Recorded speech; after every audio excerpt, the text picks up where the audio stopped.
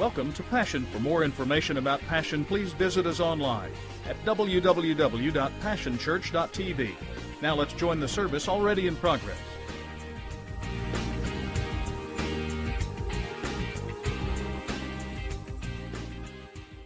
In today. Don't get to sleep in today. Get your Bibles out. We have been trying to get us all on the same page of understanding.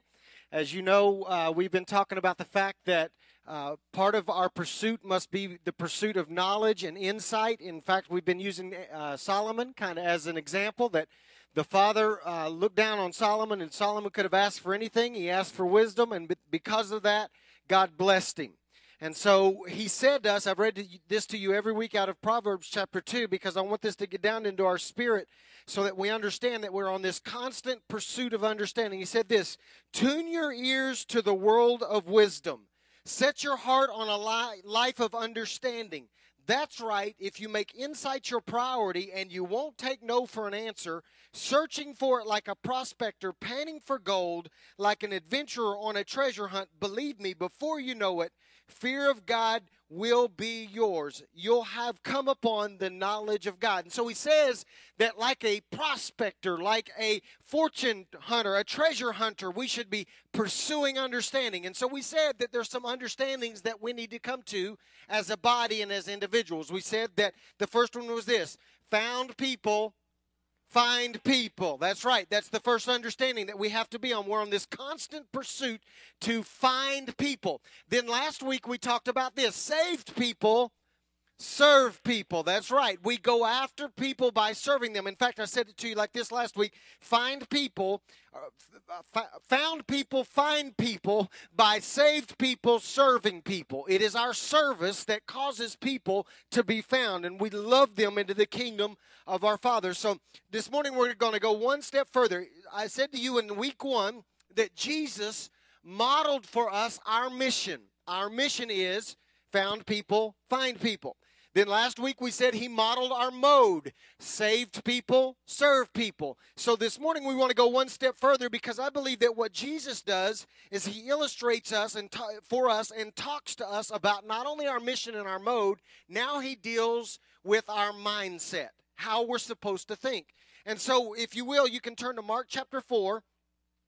We're going to read in Mark chapter 4 about 4 verses of scripture there. And then we're going to switch over to Luke chapter 13 and read 4 verses there. Each of these passages that I'm going to read to you are in fact parables that Jesus shared with us. Now, he didn't share the entire, I'm not going to share the entire passage. You can do a little homework on your own, but I want to read the highlights. So Mark chapter 4, verse 26 says this: Jesus said, or he said, "The kingdom of God is as if a man should cast seed on the earth, and should sleep and rise night and day, and the seed should spring up and grow. He doesn't know how. For the earth bears fruit, first the blade, then the ear, then the full grain in the ear. But when the fruit is ripe, immediately he puts forth the sickle, because the harvest has come." There's a key verse or sentence in there that I'm going to point you to here in a minute. We'll see if you caught it.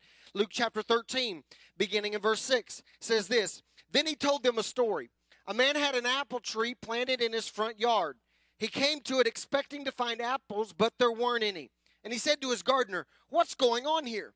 For 3 years now I've come to this tree expecting apples, and not one apple have I found. Chop it down. Why waste good ground with it any longer?' And the gardener said, 'Let's give it another year. I'll dig around it and fertilize, and maybe it will produce next year. If it doesn't, then chop it down.'" Jesus tells us 2 parables here that speak to the concept of this this third understanding that we must have. The first parable that he shares with us, although it's full of many truths, the one sentence that I want to point you to is the verse, this passage here that says this: "The kingdom of God is as if a man should cast seed on the earth, and should sleep and rise night and day." And right here it is: "And the seed should spring up and grow." Get that into your spirit now. I know he's talking about the kingdom of God, but that little sentence there, "the seed should spring up and grow," speaks to us as individuals, and it addresses this understanding. Found people, find people, saved people, serve people. Here's the third one. Are you ready? Converted people change. He says he is using a very natural illustration to speak to us on a supernatural level. When you plant seed in the ground, there is this change, this conversion process takes place, and growth occurs or change occurs, and that is true in the supernatural, but it also should be true in our natural lives. We should see change and growth. If you are converted, if you are changed, then you should grow or change. I know y'all are sleepy this morning, but stay with me. If we are going to be on the same page, then you got to understand some things. Not everything's going to stay the same. In fact, some of y'all are still freaked out that I preached before we worshiped. It's easier after the harpist has played to prophesy and to preach. I understand that. I set myself up for a more difficult time this morning. But I wanted to illustrate to you that there are times when things have to change, because if we don't, we get stuck in a rut. There must be change. That would seem to be a very obvious truth. That would seem to be an understanding that we would have as believers. However, what I have discovered and the truth that I have come to grips with is this, that most of us are plateau dwellers. We don't like to admit it. We don't like anybody to know it. But the reality for most of us is that we are stuck on a plateau. We changed at one moment in our life. We got saved, but now we are stuck. So y'all ain't helping me none this morning, but I know it's true. We get saved. We have this conversion experience, but we're stuck. We make this change in our lives. We are challenged to convert, and we make what is, without a shadow of a doubt, the most important and substantial change in our entire life. We exchange, and we change from dark to light. And we change from death to life. And you would think because of that we've experienced such an incredible change that would set us on a path to change for the rest of our life. But the truth is that most of us make this great exchange, and we experience from death to life, and then we want to sit down and never change again. Yeah, I know it's true because I've seen it happen. Our soul gets saved, but we're still mean as a snake. We don't want to change. Our soul is redeemed, but we make no change to our mouth. Our eternal life is secured inside of us because we've had this salvation experience with God, but we won't allow it to change or deal with our appetites. We don't like change. We allow this encounter we have with Jesus to convert us, and by our confession we are saved, and by the faith that occurs in our heart we're saved. And so we experience this conversion, and we allow it to change our spirit, but we never allow it to change our condition. And there's not enough change. We're kind of like the little girl. You've heard me mention this before. We're like the little girl who kept falling out of bed, and her daddy came in one night after she'd fallen out of the bed over and over and over again and said, "Why do you keep falling out of bed?" And her response was, "I guess I keep staying too close to the getting in side." And a lot of us got in, and then we never moved. Some of us haven't moved an inch. We got to know Him as Savior, but we haven't learned any more about Him.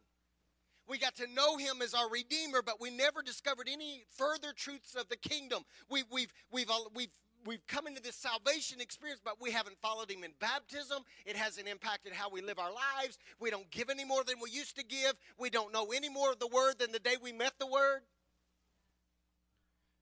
And so we embrace this salvation encounter, but we fail to understand and come to grips with converted people must change. We should be on a path. We should be on a constant journey of change. It should be one of the birthmarks, if you will, of a Christian, is that we are constantly changing and becoming more like Him. Let me say it like this, and I want you to get this into your spirit because I believe this is true, and I know this is blunt, but I believe it's true.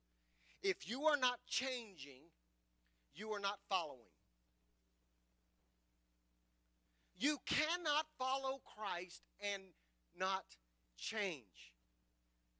Every day there should be marked change in your life.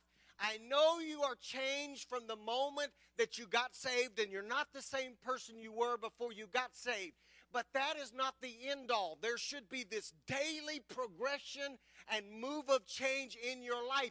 And many of you, and myself included, if we were honest and we would look at ourselves in the mirror, we would be able to admit and confess that we haven't changed in a long time.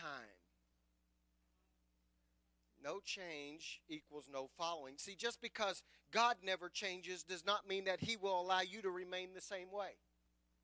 We think because we've heard that God never changes, that gives us a pass that we should never change as well. Only God doesn't change. Everything else changes. Right? Everything else changes.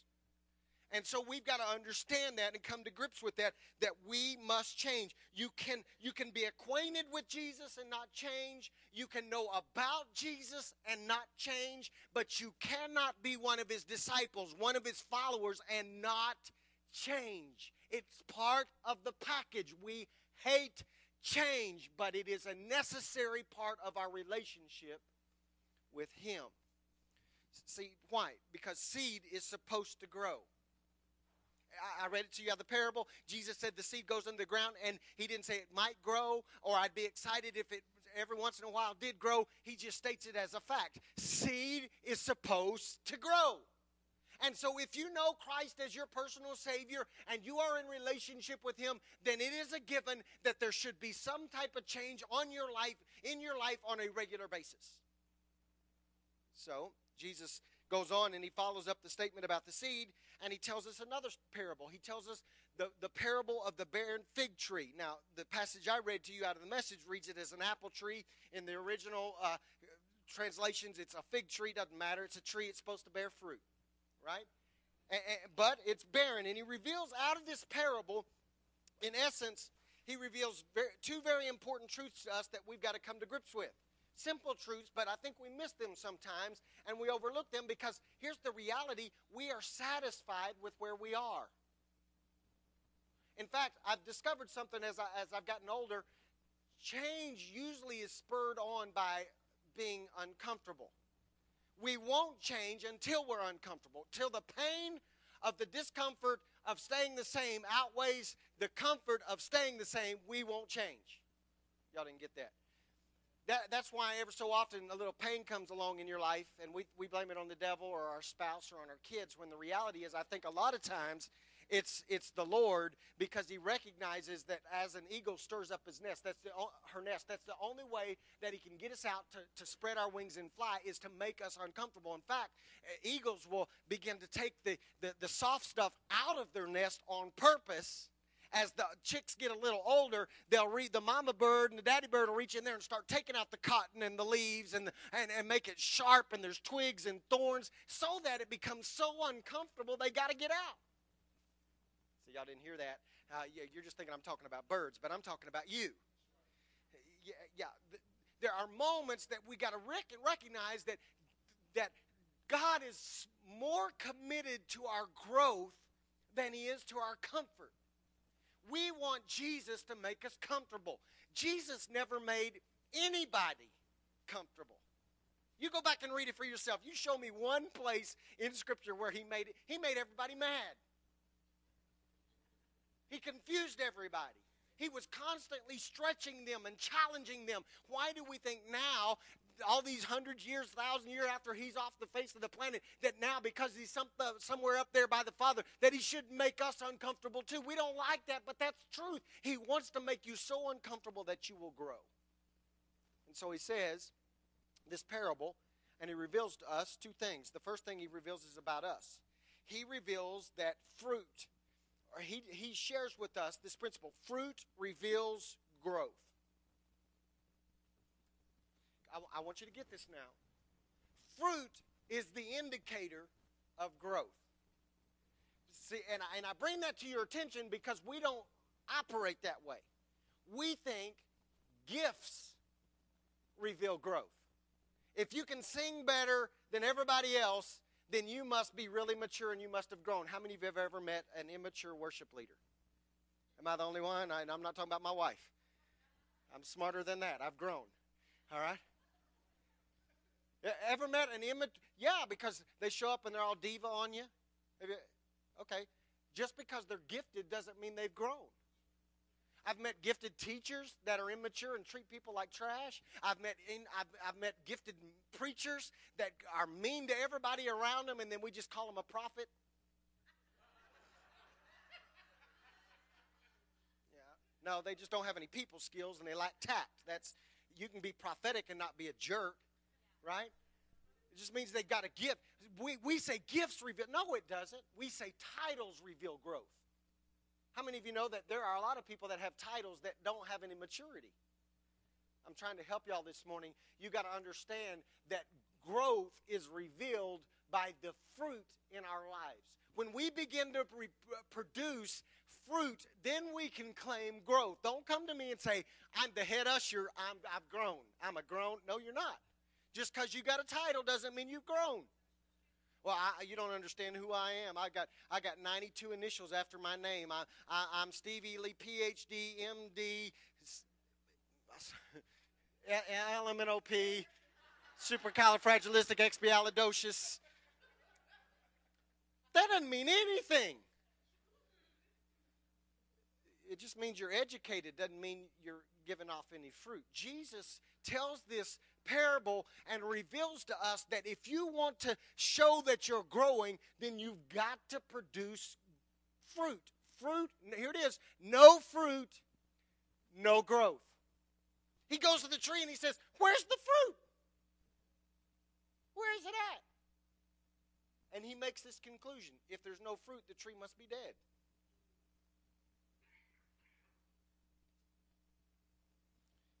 Our growth is revealed, good or bad, by the fruit that is evident in our lives. Did you hear that? When you go through the drive-thru, your growth level is revealed when they get your order wrong. When your boss treats you bad, and how you respond is the fruit that shows whether or not you are growing. When your spouse pushes your very last button, then your response reveals whether you've grown. The second thing he reveals is about our master, because what he says out of this passage, what he reveals to us out of this passage is this understanding. Our master mandates growth. Did you get that? Our master absolutely mandates growth. In fact, everything is supposed to grow. Our master expects that a tree that has been loved, a tree that's been nurtured, a tree that's been properly fed will in turn grow. And so he says out of this parable that he doesn't like to waste resources. And he doesn't like to waste effort. And he doesn't like to put energy on a tree that won't produce fruit. Stay with me now. You are supposed to bear fruit. Now, let me say it like this. If you have not been loved on, and you have not been nurtured, and you haven't been, no energy's been spent on you, and no resources have been spent on you, and you haven't been properly fed, then we will give you a pass just like God would give you a pass for a season, and we will try to tend you and spend a little time on you and nurture you back to health. But at the moment that you've been loved on, and at the moment that you've been nurtured, and at the moment that you've been resourced, then there is no excuse for growth, for not growing. And so, if you have had adequate care and you've had adequate concern and you've had adequate resources applied to your life, then it's time to produce. Let me say it like this. If you're planted in good ground, and if you're receiving love, and you're receiving wisdom, and you're receiving the word on a regular basis, then you are expected to grow. See, it's getting real uncomfortable in here right now, because I need to ask you some questions. Here's one of them. How much more truth do you need to grow? Boy, if the pastor would just give me some more truth, I could probably grow. How much more truth do you need before you start growing? How much more tending do you need? How many more handshakes and pats on the backs before you leave church telling you it's going to be okay and you're going to be the greatest thing ever and you're the best little Christian do you need before you actually start growing? How much more effort needs to be applied to your life? How much more fertilizer? See, we don't like to talk about fertilizer, but those of you from the Northwest campus will remember that a couple years ago I told you, you're not supposed to fear the fertilizer. Fertilizer is a needed part of growth. So the junk, the mess, the stinky stuff you've been going through, that's supposed to help you grow. How much more of that do you need in your life? How much more pruning do you need? If I could just get this cut, if they would just leave me alone. Grow. The Master mandates growth. Babies are supposed to grow. You should be more mature now than you were on the first day you came into contact with Jesus. It's real simple. But it's hard because we get stuck. We're plateau dwellers. See, I've discovered this. The Master is never going to be happy with us only blooming once. A lot of us bloomed when we were saved and then we became barren. And we think because we bloomed once, the Master is happy. And what this parable reveals to us is that time and time again, the Master intends to come back and get new fruit on a regular basis. See, in fact, let me just get really blunt with you. The Bible says out of this parable that the Master will cut you down if you don't grow. Wow. We don't like that. In fact, what I read out of this in my own spirit said this, is that a lot of us are still hanging out in the vineyard acting like a fruit-bearing tree, and we still expect to get all the nurturing and the care and the attention and the resources and the energy because we're hanging out with people that are bearing fruit. We assume that we are, and then all of a sudden the Master comes along and cuts us down and ignores us, and it bothers us, and we get mad, and we don't understand why. Just because you're standing in a garage, that doesn't make you a Corvette. Any more than standing in a vineyard or sitting on the same pew or hanging out in a church where there are people blooming and growing and maturing makes you fruitful. You got to grow. And what he says is if you don't, you will be cut off. And I hear it all the time. Well, they ignored me today. They didn't pay any attention to me. Well, maybe they determined that you're not good ground. Maybe the Father has said, quit spending all your attention and all of your energy on them because they're not producing any fruit. And let's ignore them for a little while and see if after that it will spur them on to grow so that it will gain your attention. If you want my attention, show fruit. See, those of you that work with other people know exactly what I understand. Some of you are looking at me like you don't understand that. But what we've discovered, I know Woody and I have had discussions about this. You can give all your resources to people that will never produce any fruit. That's not wise. That's wasteful. The Master doesn't do that. And so we can spend our time with everybody, or we can invest it on people that will show fruit. But isn't it always those that don't ever produce any fruit that are always wanting all the attention? See, I wasn't even going to go here, but I just feel like I ought to be kind of blunt. Can I just tell you, I'm trying to be careful here. Can I just tell you that, okay, I'm just going to say it how I feel it, all right? I'm battling here. Because we can grow a church like most of the other churches I've ever been a part of, or we can actually grow a church that is accomplishing God's will. What I've discovered in most of the churches that I've ever attended or worked in is that there are a lot of people, Woody called them parasites because he's meaner than me, but they come and they suck the life out of the body. They want all the pastor's attention. They want all the leadership's attention. They want all the pastoral care. They want all, you got to help me. And they consume all the energy and resources, and they never produce any fruit. And then when you don't give them that, they get mad. And they either create a stink or they leave, which if you had to choose the two, okay. And I'm not trying to be mean. I'm just saying that if you're going to build a healthy vineyard that's going to produce fruit, wouldn't you invest your energy and your time with those that, look at your neighbor and ask them this question, are you fruity? See, some of you came to conclusions about that before you ever ask, all right? See, we bought this lie. Let me tell you, there's this lie going around that I need to dispel and come against right now. There's this thing going around, especially in Christendom, but in the whole world, and people look at you and say, don't you judge me. And we're the worst about it in the body of Christ. Don't you judge me. That's a lie. In fact, we are instructed to judge. You know what we're supposed to judge? Fruit. I don't know if y'all know this, but y'all ain't nothing but a bunch of fruit checkers. You are a produce checker. You are supposed to be judging each other's fruit so that you can help one another grow.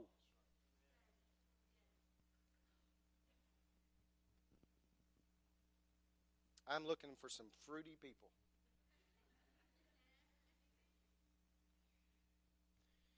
Have you grown? Are you growing? And does your fruit prove it? Would the master be pleased with your fruit? And if the answer is no, then you are soaking up and sucking up resources that he would rather place elsewhere. He will give you a season and try his best to get you to grow. But wake up! There's an end to the season. And at the end of the season, he will chop. Jesus modeled our mission. Remember, found people, find people. He goes after Philip. He goes after the woman at the well.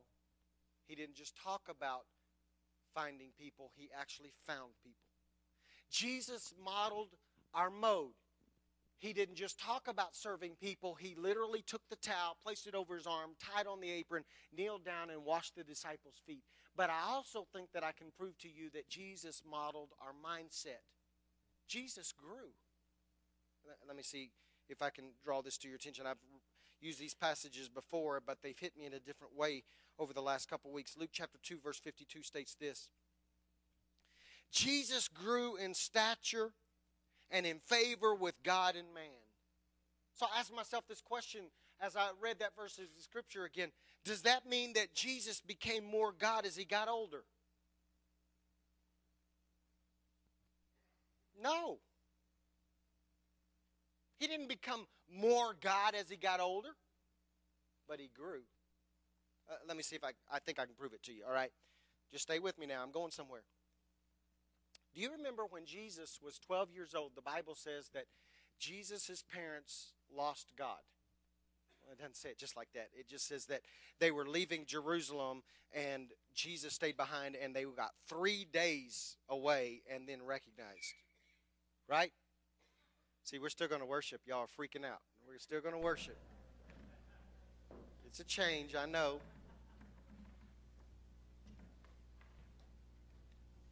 They left, didn't know Jesus was gone. 3 days later, they make their way back looking for him. And do y'all remember this account? The Bible says that Jesus, as a 12-year-old, was sitting in the temple. Now, I need you to go back and read it for yourself so I can prove this to you. Don't take my word for it. Go back and find it yourself. The Bible says, I never read it quite like this. Jesus was asking the religious leaders questions. Am I right? Okay, nobody discounts what I'm saying. Jesus was asking the religious leaders questions. And the Bible says this. He confounded them. They were amazed by what he was saying, right? No greater wisdom ever we found. It's unbelievable, right? Okay. But what I noticed for the first time is this. He confounds them, but there's no change. I didn't read anywhere in the account that any of them dropped on their knees and began to worship him and say, you're God, you're the Messiah, you're the King. He just confounded them. Stay with me now. When he's 33 or 30, he shows up on the scene and he's not asking questions. They're asking questions of him. And here's the growth. Notice, Now he doesn't confound them, he makes them mad. And the greatest indication of growth is this. When he begins to teach, one of the religious leaders by the name of Nicodemus comes to him and says, "What do I have to do to be born again?" So something occurred in Jesus' life to where he sits in front of religious leaders and he asks them questions. And yes, his wisdom astounds them, but no change is accomplished. But now, all these years later, 18 years later, he shows up on the scene. And now he teaches, and he doesn't just confound them. He produces change in somebody's heart for eternity. Something occurred. What occurred? He grew. Y'all are looking at me like I'm crazy.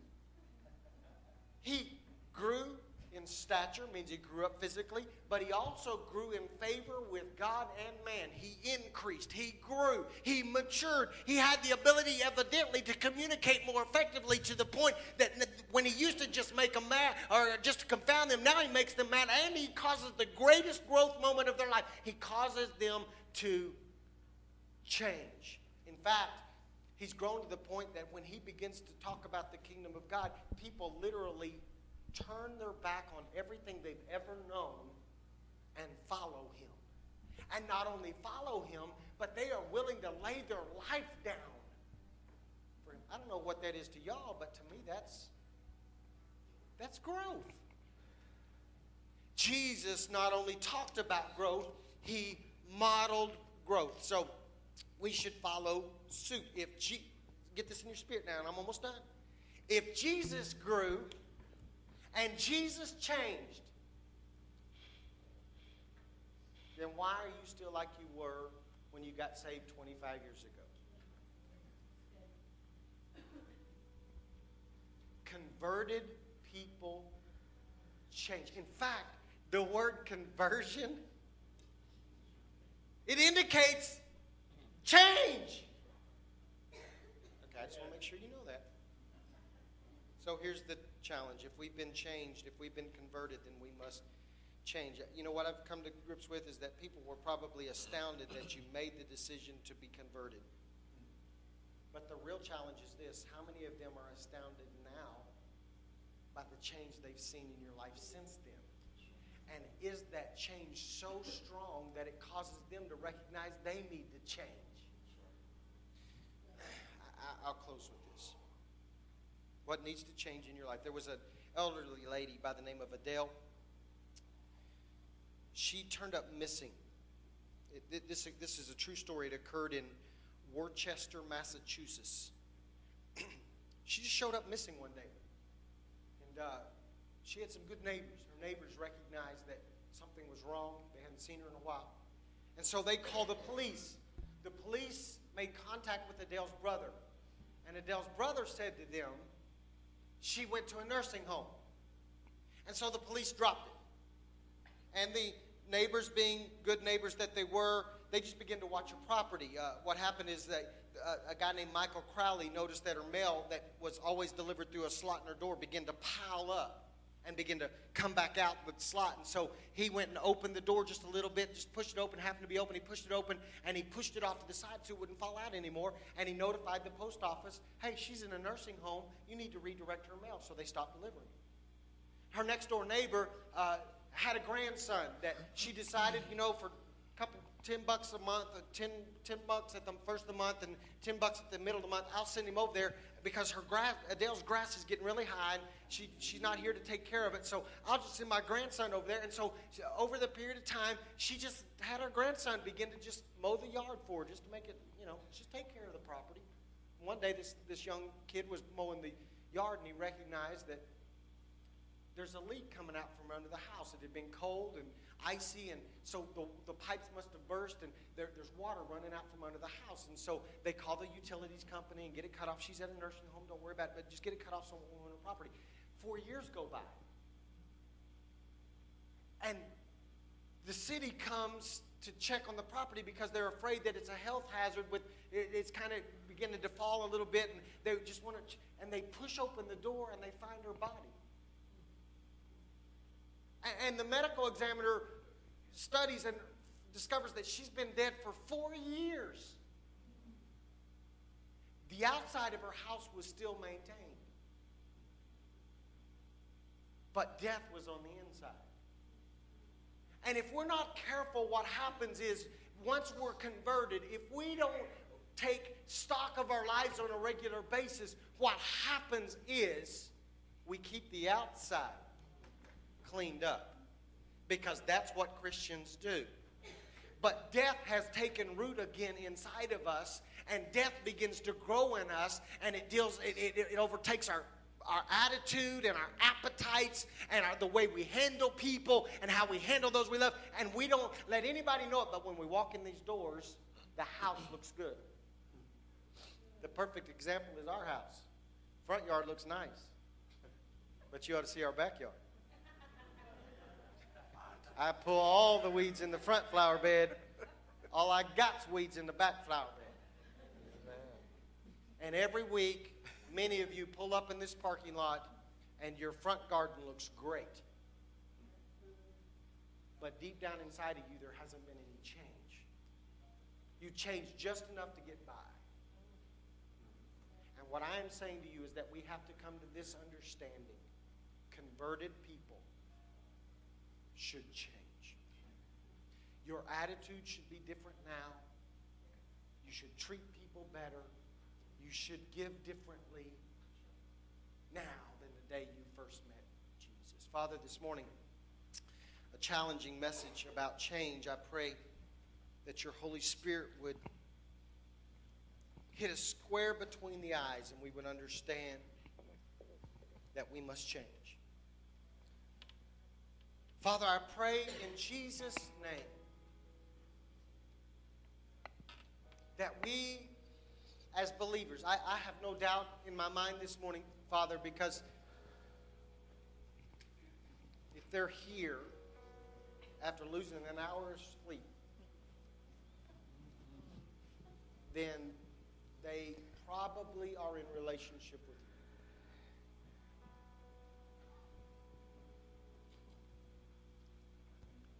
But Father, I pray you would challenge us this morning that knowing you one time and blooming once is not enough.